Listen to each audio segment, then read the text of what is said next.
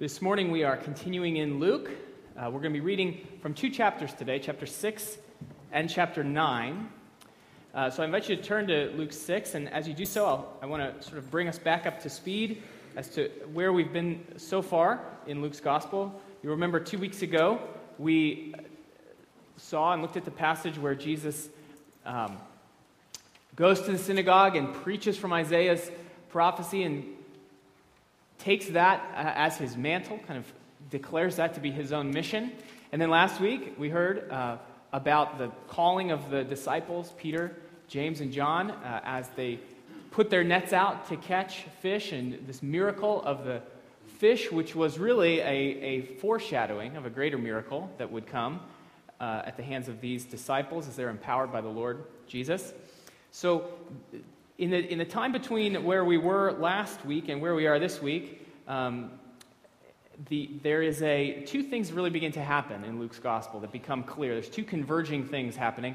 One is that the needy and the broken are flocking to Jesus. They're attracted to him, and they want to be near him.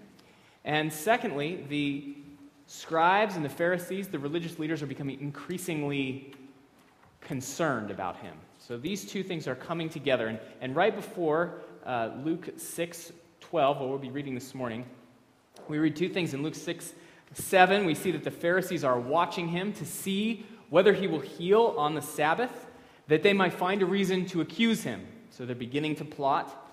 And then right before our passage, we see that Jesus does indeed heal a man on the Sabbath. And in verse 11, it says that the Pharisees and the scribes, as Jesus heals this man on the Sabbath, they are filled with fury, and they discussed with one another what they might do to Jesus. So this opposition is growing to Jesus, even as his popularity is growing. And that brings us to verse 12, where we'll begin our study this morning. So let's pray together. Lord, we pray that you would help us to hear you this morning through your word. Ask you to be in my speaking and be in our hearing, that the words spoken and the thoughts that we meditate upon this morning would be acceptable in your sight. We pray this in Jesus' name. Amen. So in Luke 6, verse 12, we read these words. In these days, Jesus went out to the mountain to pray, and all night he continued in prayer to God. And when day came, he called his disciples and chose from them 12, whom he named apostles. Simon, who he named Peter, and Andrew his brother, and James and John and Philip and Bartholomew, and Matthew and Thomas, and James the son of Alphaeus, and Simon, who was called the Zealot, and Judas the son of James, and Judas Iscariot, who became a traitor. So I want to pause and think about this passage before we move to chapter 9. Notice then, keep your Bibles open because we're going to be we're going to be reading another passage in a minute. We begin by reading that in response to this growing opposition to Jesus from the religious leaders, Jesus responds in the very next verse, in verse 12, in these days where this opposition was growing, he went out to the mountain to pray, and all night he continued in prayer to God. Luke's gospel is one that emphasizes all throughout the gospel Jesus' prayer life. He's talking regularly about how Jesus will go away to the mountain or go away to a quiet place or a desolate region to spend time in prayer. It's an emphasis that Luke, gospel, gives to us, and this is the only time that Luke tells us, and so it's unique that Luke, in the Luke who's interested in Jesus' prayer life, this is the only time he tells us that he prays all night long. He prays all night long.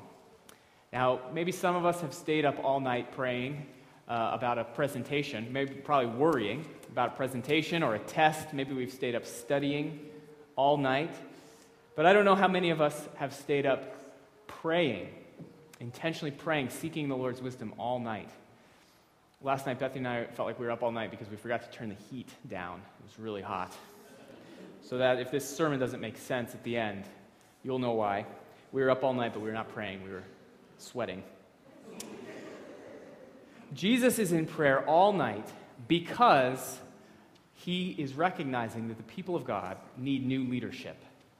He recognizes that the Pharisees and the scribes not only are not understanding what he's about, but they are setting themselves up in opposition to him and his mission. They are plotting to do him in.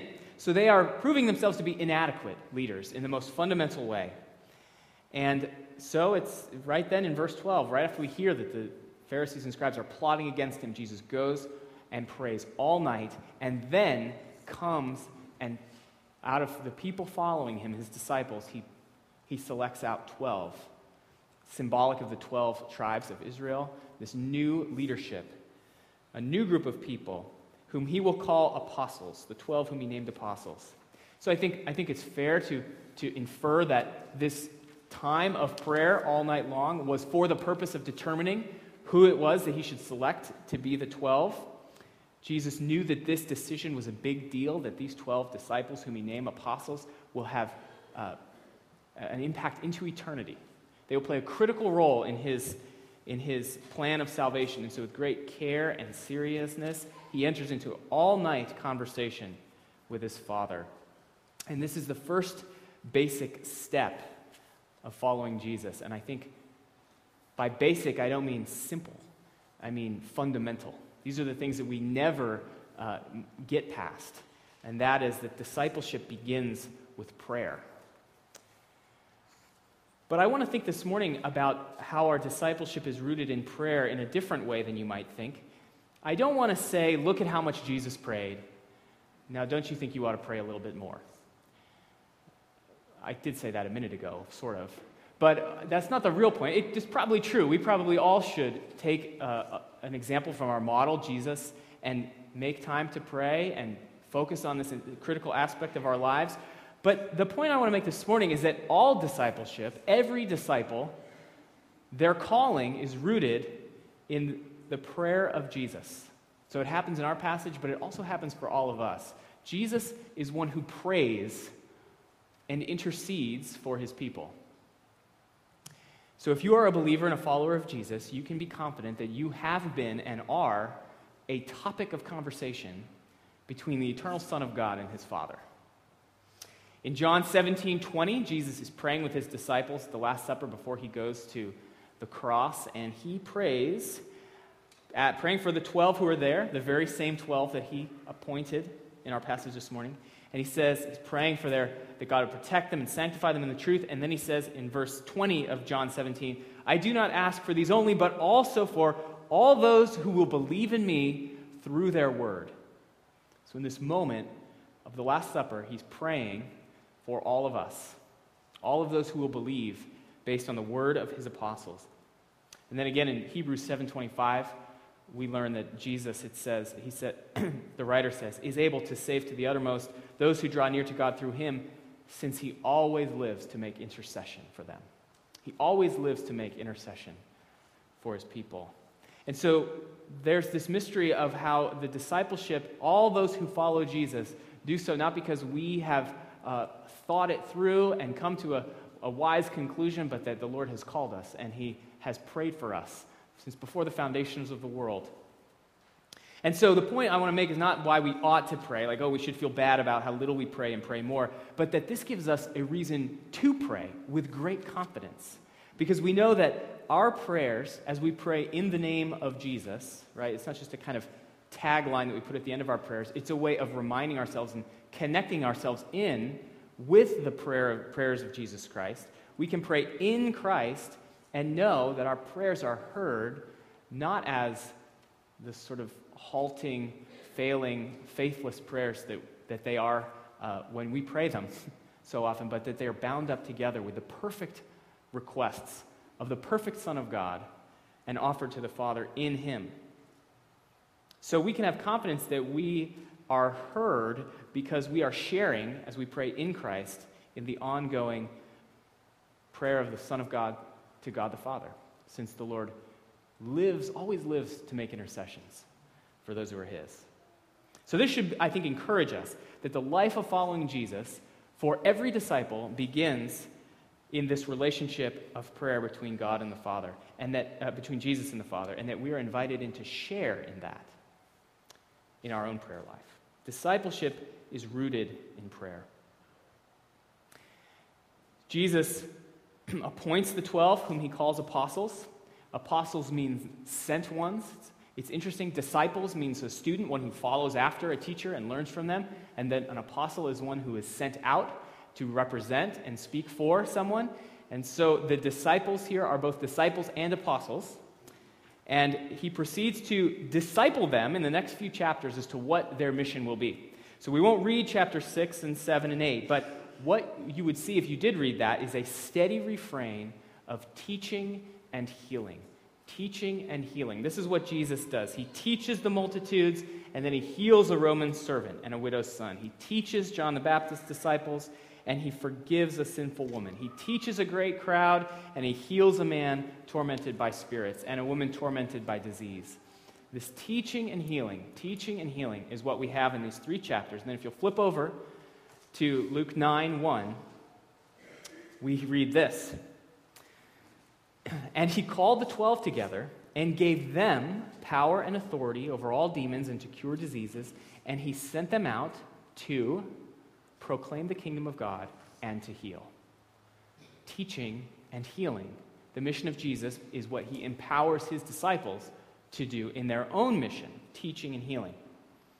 He sends them on a mission. This is the second basic step of following Jesus. If we're going to follow Jesus, we need to remember that it begins in Jesus. It begins in Jesus calling and prayer for us, and it is sustained all the way through by us being sent. Disciples are always sent out into the world to proclaim the kingdom of God and to heal, to do exactly what he has been doing. It starts with the 12, but in Luke 10, he sends out 72 to do the same thing, and then at the end of Matthew and in the beginning of Acts, he commissions all of his disciples, and he sends his Spirit upon them, fills every believer with the Spirit, and sends them all out to be about this work in the world. And so we should always remember that what it means to follow Jesus as a disciple is also to be sent by him. So there's this balance between discipleship and apostleship. They're 2 sides of the same coin. Christians seek to follow after Jesus and learn from him, but we don't do that just so that we can know more and learn more and understand more and feel better about ourselves. That is, we are being built into so that we will then build into others. We are being served in Christ that we might serve others as his apostles. We are being taught as his disciples that we might proclaim as his apostles. And this, in verse 6 we see, the teaching and healing are exactly what the disciples do on this, we might call it a short-term mission trip. They departed and they went through the villages, preaching the gospel and healing everywhere. So Jesus truly empowers them to be about his really remarkable mission and ministry. The 12 really do participate in teaching and in healing. So what about us? Is this also what we are called to do? Is this our mission as well? And how would it look if it did? I think it is surely the case that our discipleship and apostleship are united. We are just the same as these disciples, called to follow Jesus and sent to serve him. The call, follow me and I will make you fishers of men, is not just for Peter and James and John, it's for all of us. But how might it look in our context? This balance of discipleship and apostleship. Well, here are some examples of how it might look. It might be an intentional commitment to prioritize our study of God's Word, to really seek out answers, to really understand, to really be able to articulate what we believe about the faith. This would be in keeping with our discipleship, right? This would be trying to learn from our Master, studying God's Word, and in a serious and intentional way. But we do that not so that we become Bible scholars who are filled with knowledge. We do this so that we are equipped to then be sent as apostles out into the world to explain and defend and proclaim the Christian faith. This is what it means to be sent out into the world to proclaim the kingdom of God. It is rooted in discipleship, but it does not end with our discipleship. We are sent out then to proclaim that faith and speak about it. It might look like this. It might look like an intentional and sacrificial reduction in our standard of living, in our expenses. in obedience with our in keeping with our discipleship. The Lord tells us that there is a great spiritual danger with accumulating lots of material possessions and wealth. So as disciples who are learning from him, we seek to take that lesson in and do it in our own lives, but we can match it then with our apostleship by being freed up to be more generous, to give to the cause of mission and evangelism in the world. So that way our discipleship leads into and feeds into our apostleship. It could mean setting our alarm 30 minutes early so that we can spend some uninterrupted time in prayer. This would be in keeping with our discipleship, following Jesus, getting to know him better. But we can use that time to be praying for the world, for people who don't know the Lord, for people who need healing. I asked myself as I was studying this passage, is it really the case that Jesus' disciples are going to be healing people? And as I studied it, I came to the conclusion that yes, we are to be about proclaiming the kingdom of God, and we are to be about healing. Now, none of this is in our control. Proclaiming the kingdom of God isn't any easier than healing if you think about it.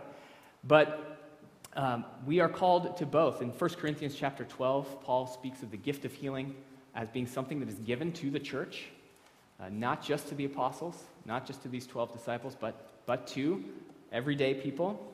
James chapter 5 actually commands it, that the church would, if we are in need, if we are sick, we are invited to come to the church and have the elders pray for us. So it seems that healing is to be a part of our life.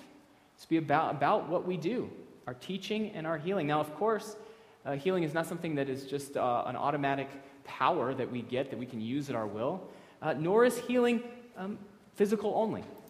There is emotional healing, there is relational healing, there is spiritual healing, but yes, there is physical healing too. This is what the church is to be about. I just heard a testimony yesterday of a man who described being set free from an addiction to immoral internet usage. He struggled with this for 15 years, and he described that he had been healed of it. He spoke about it as a healing, and as he spoke of it, he wept as he remembered and wept with gratitude that he had been set free and healed. And so we as a church, we should not diminish the healing ministry that God seeks to do among us. We shouldn't minimize it and expect it to only work in certain ways, nor should we think that it's only something for way back then. The Lord wants to heal us. He wants to heal our hearts, and he wants to heal our bodies even today. And amazingly, he wants to use us and our prayers to do that. Of course, this process of following Jesus as his disciple and participating in his mission as his apostles, they're two sides of the same coin, and that coin, we might say, is intentionality. Neither of these things will happen unless disciples respond to the call. Everything we do is rooted in God's call to us. The disciples are chosen because Jesus spent all night praying for them, but the disciples did need to respond. Peter, James, and John did need to leave their nets behind and leave their belongings and actually follow with their feet, walking after him. And these disciples who are sent out among the villages, they actually needed to decide, okay, we're going to go. We're going to do what he says. And so this doesn't happen accidentally. We will not grow in our faith. We will not understand how to speak about our faith more effectively, more persuasively, more faithfully if we aren't going to decide to study. We are not going to grow in our prayer life if we don't carve out time for prayer.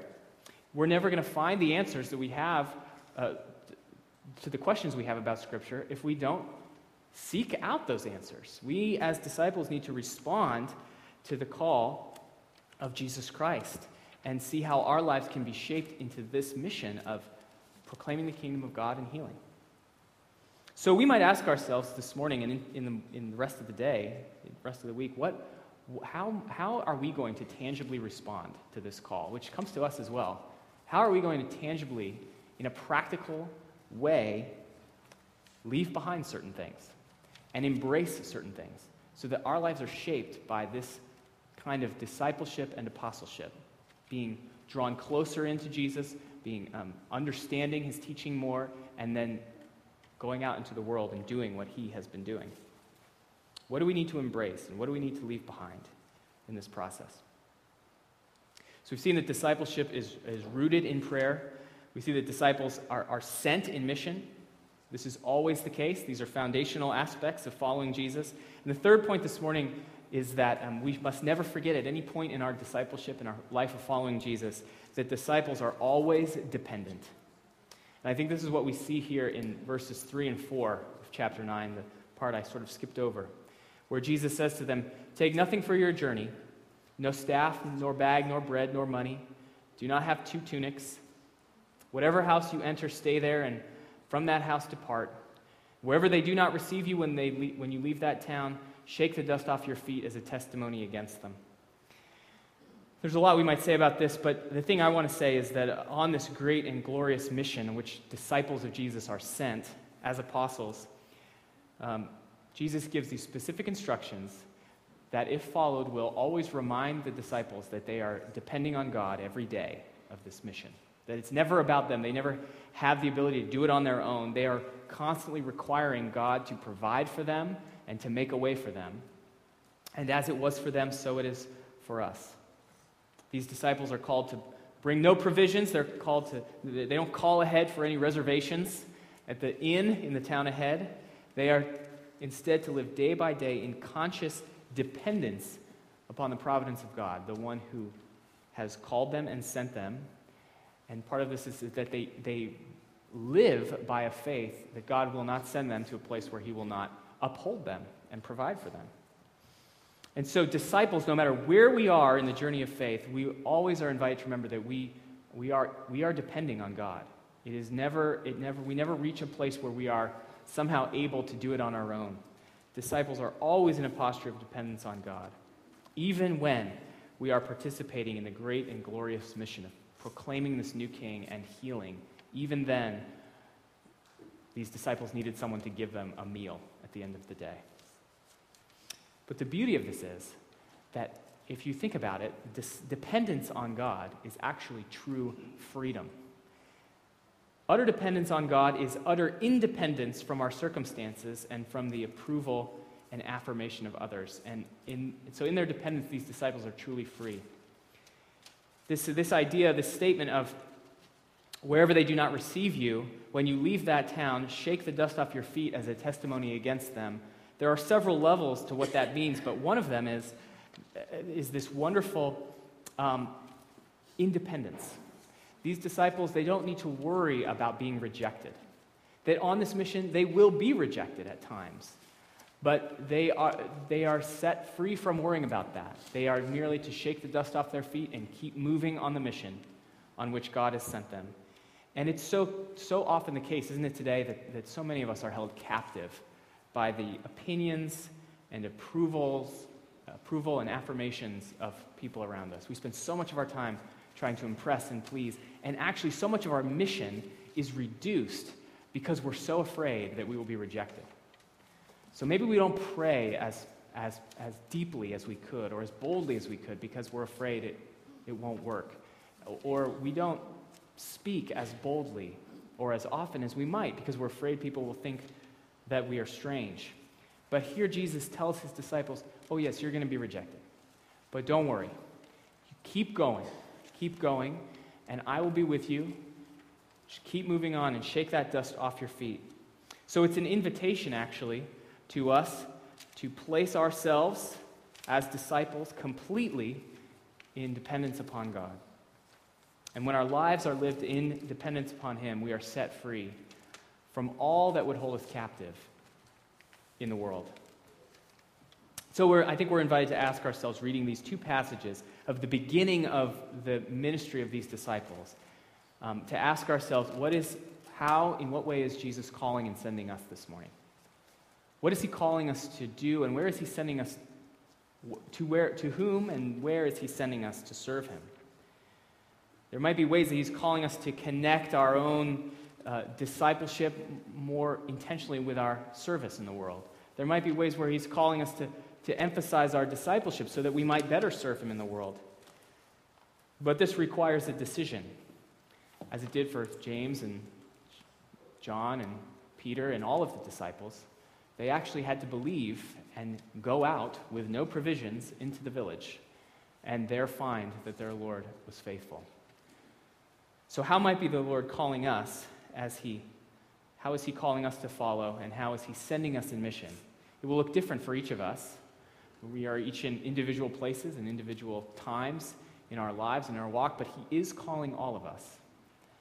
And so let us, as it begins in prayer, let us go to prayer and ask the Holy Spirit to reveal to us these things. Dear Lord, we do acknowledge that there are ways in which we have failed to connect the call to follow you and to serve you, and there are ways in which we have shrunk from this great calling. And we pray that you would empower us as you empowered these disciples to serve you and to follow you and to trust in you completely and to pray in Christ and in your name, to be about your work of proclaiming the kingdom of God and all that that means, and to be about the work of healing those who are broken around us and all that that means. We can't do this without you. We are utterly dependent upon you. And so we place ourselves before you and ask you to show us the way. In Jesus' name, amen. Let us stand and sing